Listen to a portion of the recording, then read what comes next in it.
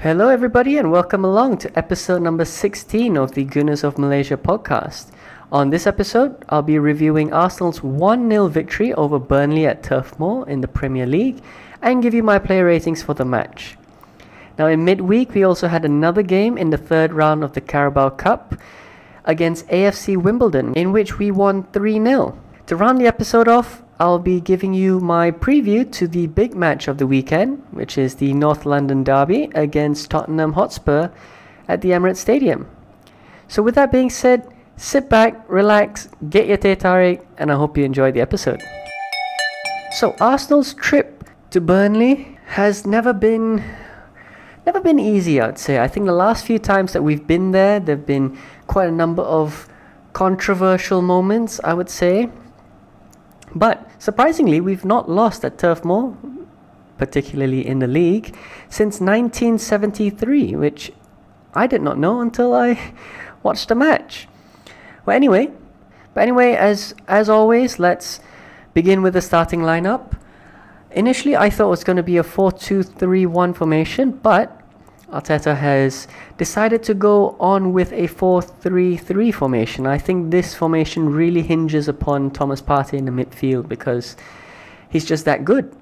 But anyway, our starting lineup, we had Ramsdale in goal, which I thought was quite justified from the game against Norwich. Tomiyasu again, it's quite clear he is our first choice right back at the moment, so he's in.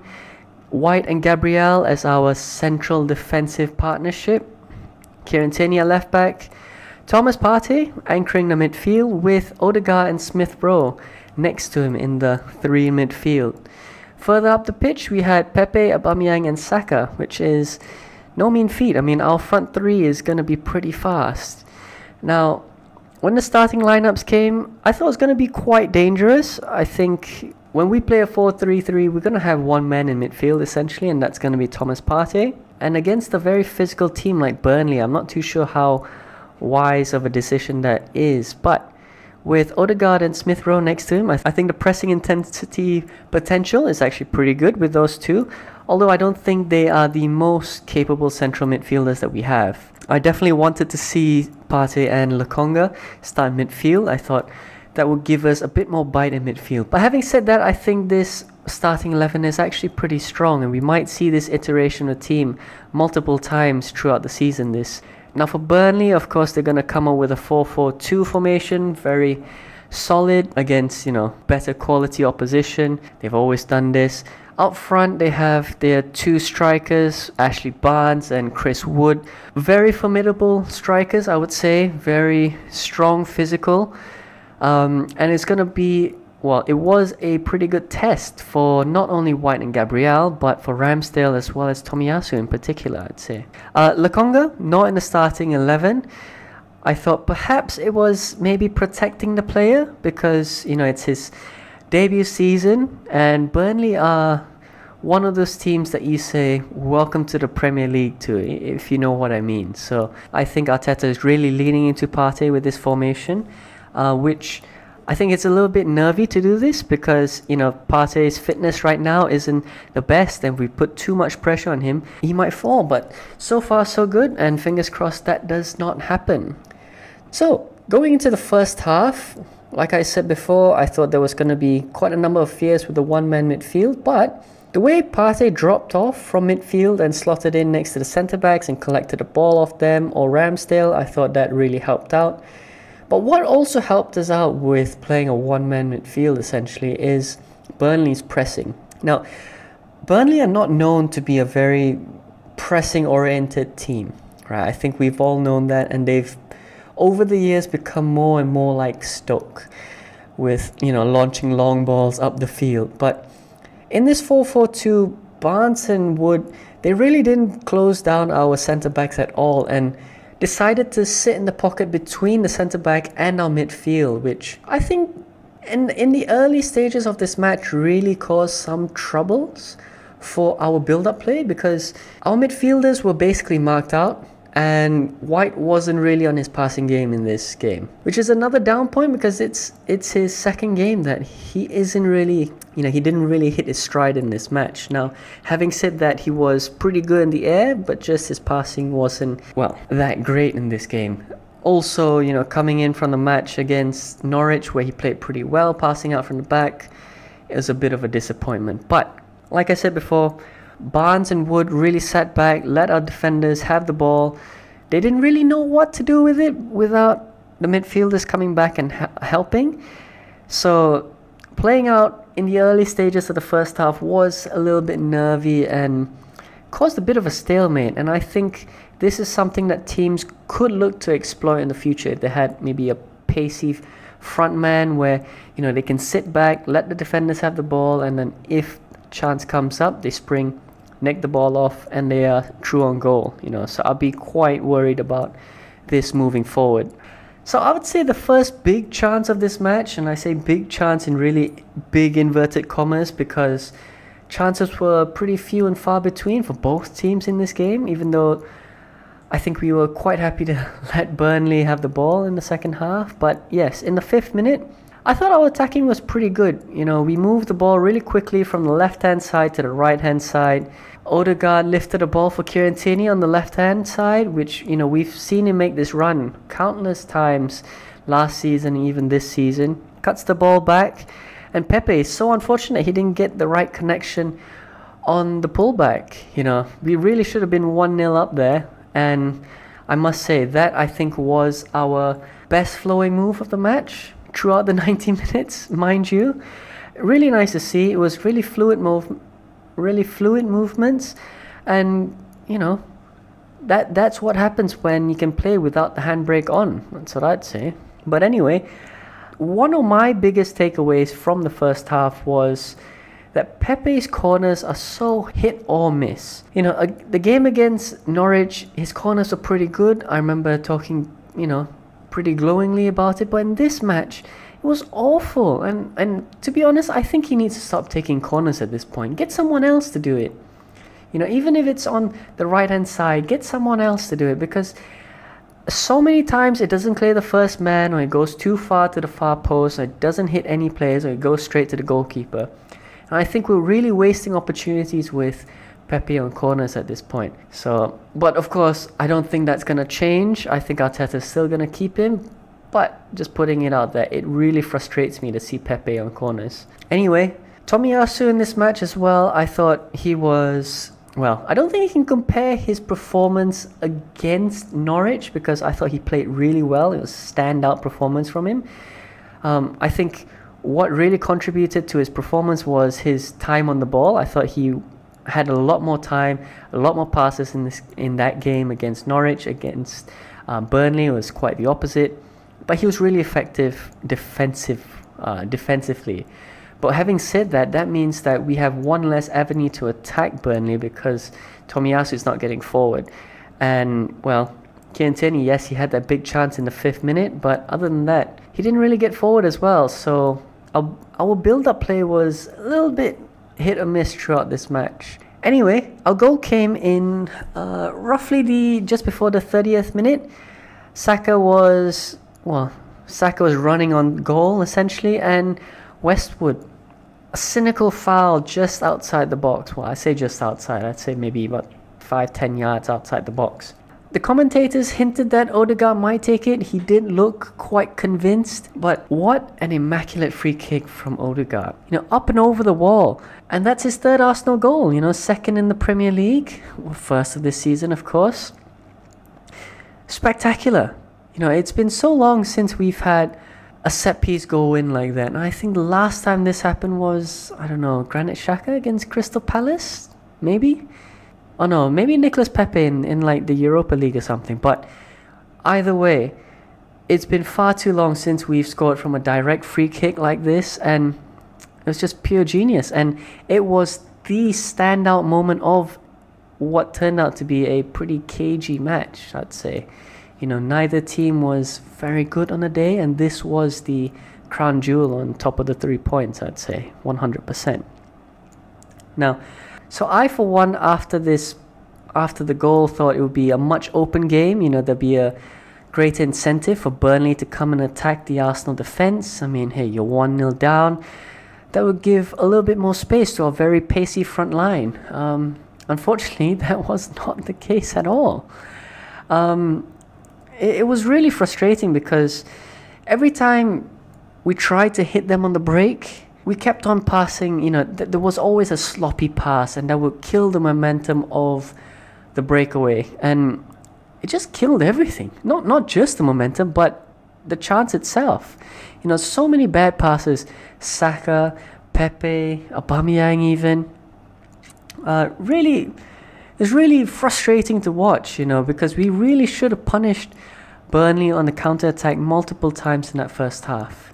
And I think we're fairly lucky as well that Burnley were very profligate in front of goal. It would be 1-1 going into half-time, 100%, But anyway, I have to give credit to Gabriel again, because in this match he had a huge block, a last-minute block, mind you, to stop, I think, Ashley Barnes in the box from another free kick. It's 2 games in a row now for Gabriel, and it's nice to see commitment like this from our central defenders, But at the same time, you don't want to see chances like this being given up, You should just defend the first ball and don't put ourselves in a heart-and-mouth situation like that. But Gabriel, to his credit, did very well, and as you know, he's going to get extra points on the player ratings for that.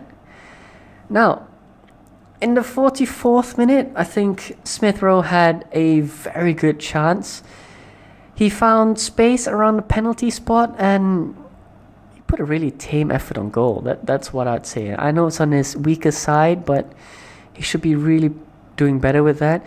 But it just reminded me that if Lacazette was in that position, he'd score that goal, because it was a trademark Lacazette goal, with Pepe cutting back from the right-hand side, Lacazette hanging around the penalty area and not putting much power into the shot, but just redirecting the cross into the box. And that's what Lacazette's really good at. Just didn't turn out for Smith Rowe in this instance. So just before the end of halftime, again, we had another chance to, I would say, put the game to bed on the counter-attack, of course.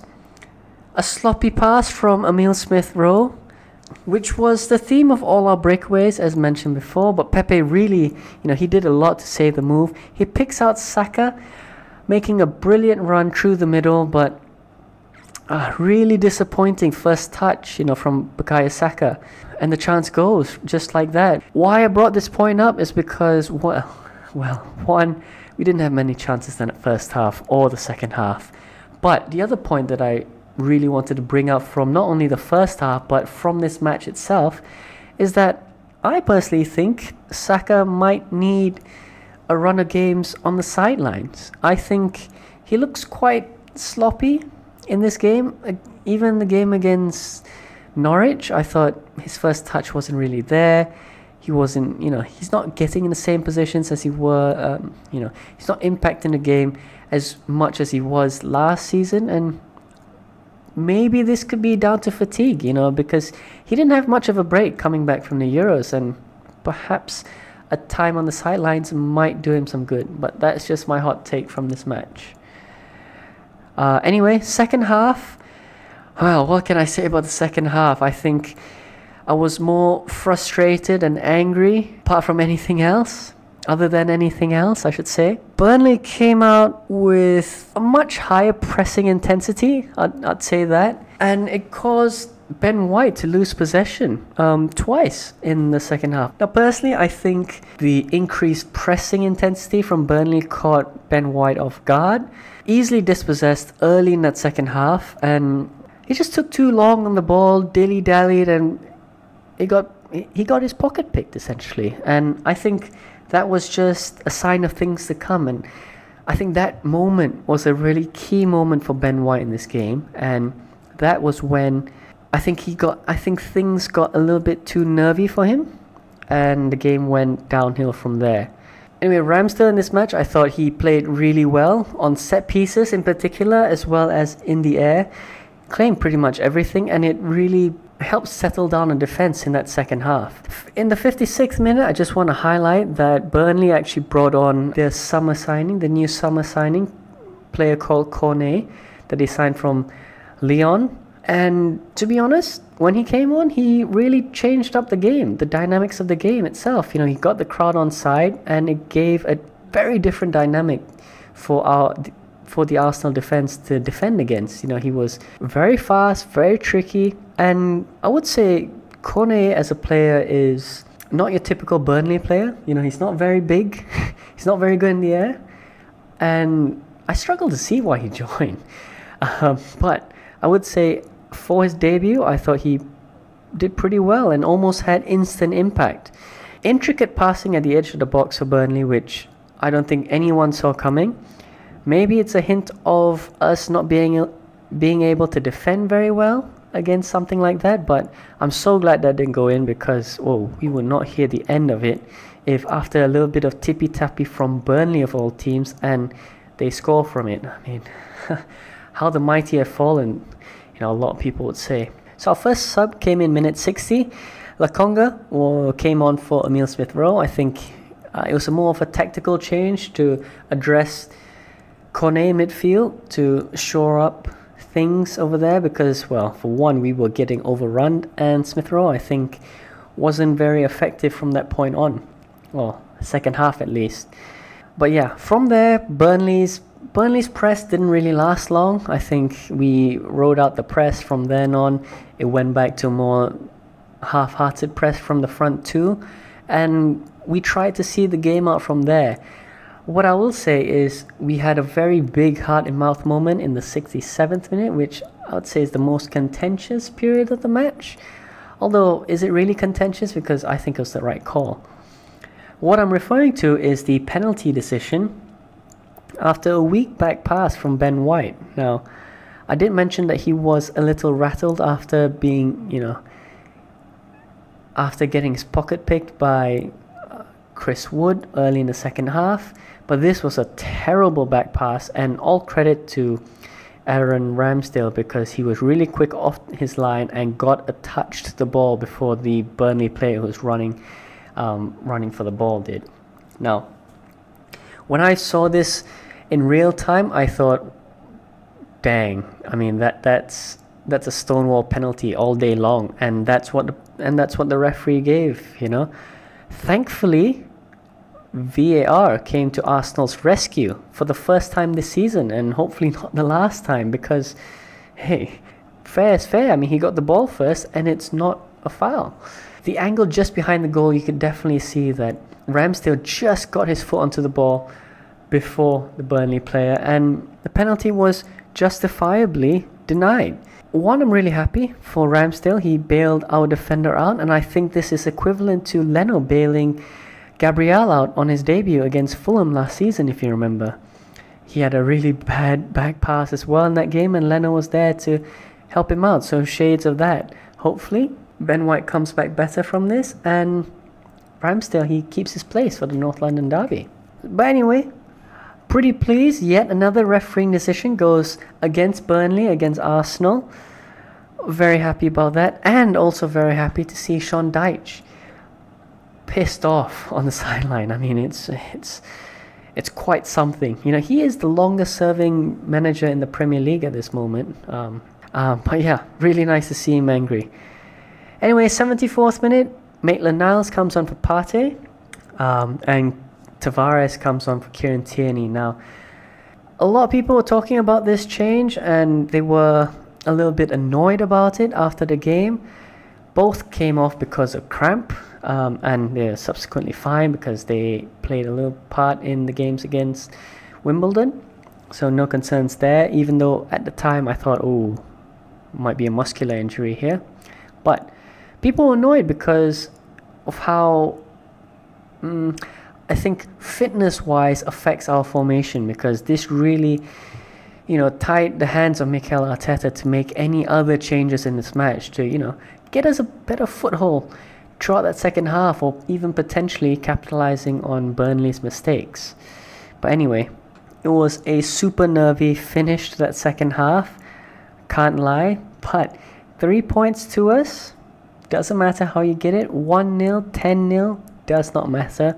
Still 3 points, and happy about it. So yeah, that was the game against Burnley. And I think let's get on to the player ratings. So Ramsdale in goal, I would give him 9 out of 10. 100% the player of the match for me. I think he was magnificent, claiming crosses, guiding the defense. His distribution as well should not be understated. I thought this game was just excellent from him. Not really tested in shot stopping, but at the same time I wouldn't want him to be tested in terms of his shot stopping this match, because that's how much him and the defense controlled things. Now Tomiyasu gets an 8 from me. I think in this game he gets a better score than his debut against Norwich, purely because he's up against a very different side in the Premier League, and he looked just as good without having to go forward. You know, he was really good in the air, really good last-ditch defending at times to win the ball back, interceptions, things like that. So pretty good game again from Tomiyasu. Hopefully this continues. Ben White, now this one I think I'll have to give him a 5. A 5 basically means an average game, right? It's what you expect from him. And I think that's the key thing now. We've seen Ben White play 3 games for Arsenal now, 3 or 4 games, and he was quite shaky in the first game against Brentford. Again in this game, I wouldn't say he was shaky throughout the match, but he was definitely shaky at the start of the second half, and I think that really impacts his rating for this game overall, because, you know, mistakes like that are the ones that really stick in the mind. Because when I say that, he won the most challenges in the air for the Arsenal defense. So it was a very perplexing game for Ben White to grade him in that sense. But for his defensive partner in Gabriel, I'll give him an 8. Because, well, I would have given White an 8 if he didn't have that horrible back pass moment. But Gabriel, again, he gets a better score because, one, I thought him in the air against Ashley Barnes was pretty good. And let's not forget his last-ditch defending against Ashley Barnes, again, in the box. So moving on to left back, I'll give Kieran Tierney a 7. I thought it was a pretty standard game from Tierney. He got down a lot more in this game, down the left-hand flank. Created a couple chances, which was different compared to the previous game against Norwich. And solid game. Had to go off early, unfortunately, but yeah, pretty good. Thomas Partey, I give him a 7.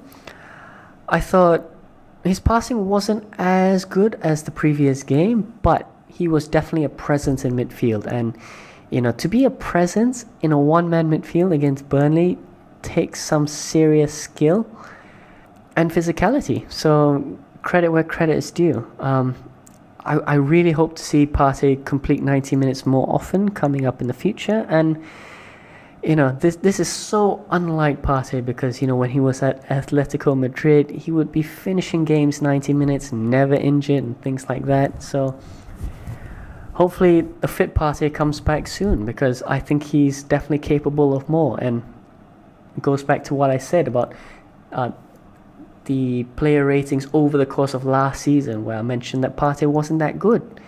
I thought he was capable of better. Now, Odegaard for this match, I give him a 7.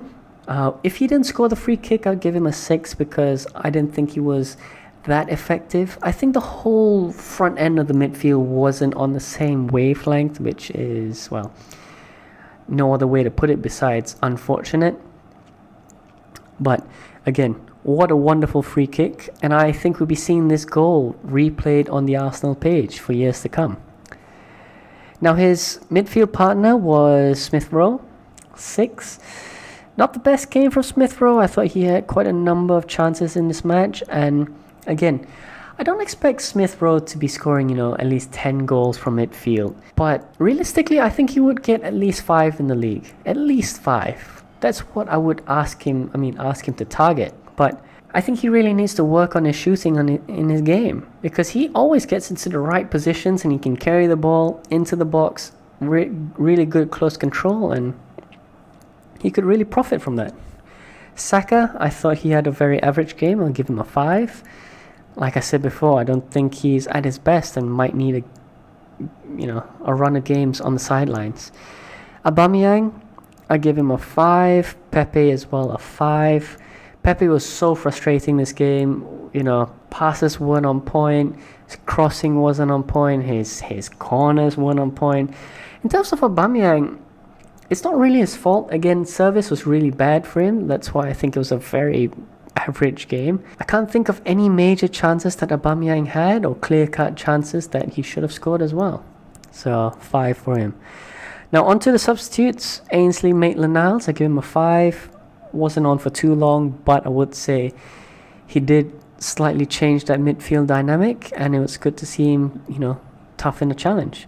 Tavares, 5.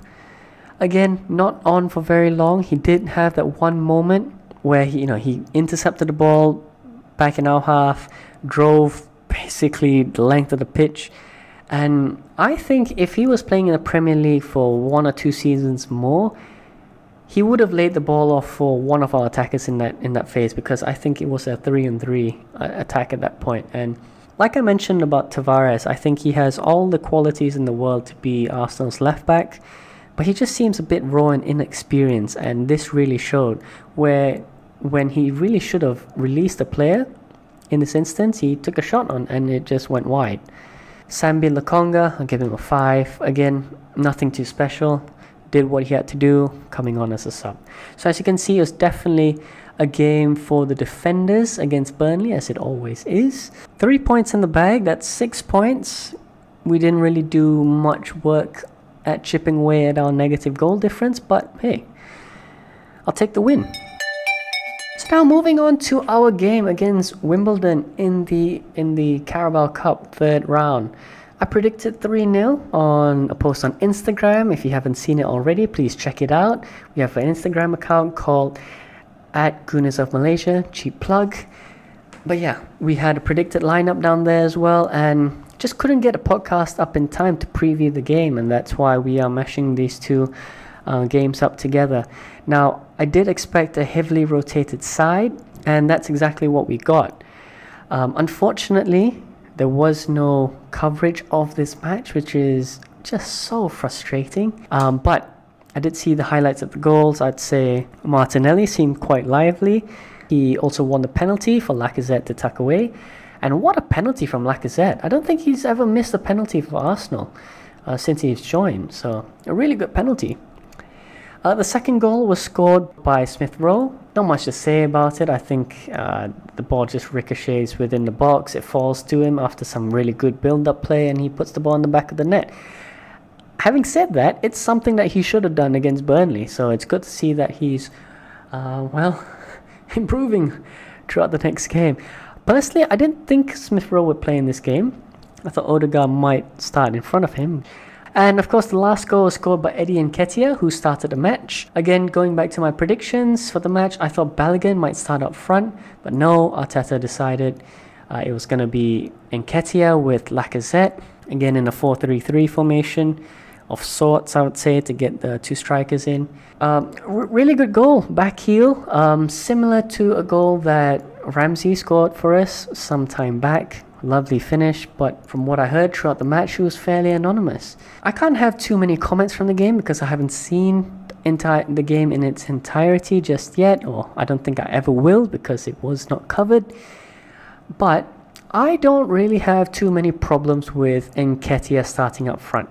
I know he has, less than 12 months left on his contract, and he's probably going to walk away for free at the end of it.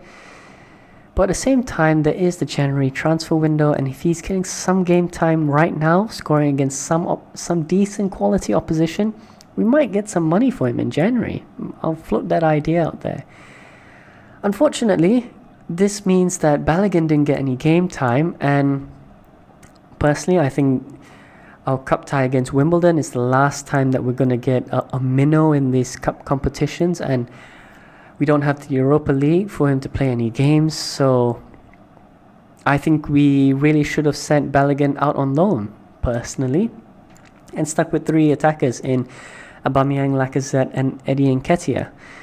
Of course, hindsight's 2020, and we really couldn't do that because we thought Nketiah was going to leave just before the transfer window shut, and that would have left Balogun as third choice. But anyway, that's the cards we've been dealt with, and we're just gonna keep rolling with it, I guess. So anyway, that's it from the game against Wimbledon. I don't think there's much else to say. Not many talking points. So let's get on to the big game of the weekend, Arsenal against Spurs. Right, so team news first of all. It looks like Arsenal don't have any injury updates, which means that everyone is basically fit and ready. Granit Xhaka, of course, is, well, first of all, he's recovered from COVID, thankfully, and he has finally served his 3-game suspensions following the game against Wimbledon. So he will be in contention for some game time. El Neni as well is coming back from his injury and he's apparently available. Although I'm not too sure about Kolasinac because there's no news on him, and he did go off injured in during the international break, so I think he might be the only one who's out. So yeah, in terms of Tottenham, they did beat Wolves in the third round of the Carabao Cup, albeit on penalties. It was a 2-2 draw. They are coming into this game after losing 3-0 against Crystal Palace in the league, as well as 3-0 against Chelsea. So how the tables have turned, Arsenal coming in this with some really good form, 3 wins, and Spurs are coming into this with, well, 2 draws and a loss in the last 3 games. So in terms of team news for Tottenham, I think only Lucas Moura and Steven Bergwijn is out from this match, looks like, but we'll see. I think we'll get more updates closer to the match itself. So with a full team for Arteta to pick his starting lineup, I think the predicted team for this match is going to be quite interesting, because there's so many ways that we can spin this. I think the big one is going to be in goal. There were reports a couple weeks back that Ramsdale will be dropped from this match and Leno will come into the first team again. Now, when Leno was first dropped, I said, you know what, it's unfortunate, but it's okay. He'll have the game against, assuming that the report is true, that he'll come back for the Spurs game. He'll have the game against Wimbledon and then to serve as somewhat of a warm-up match.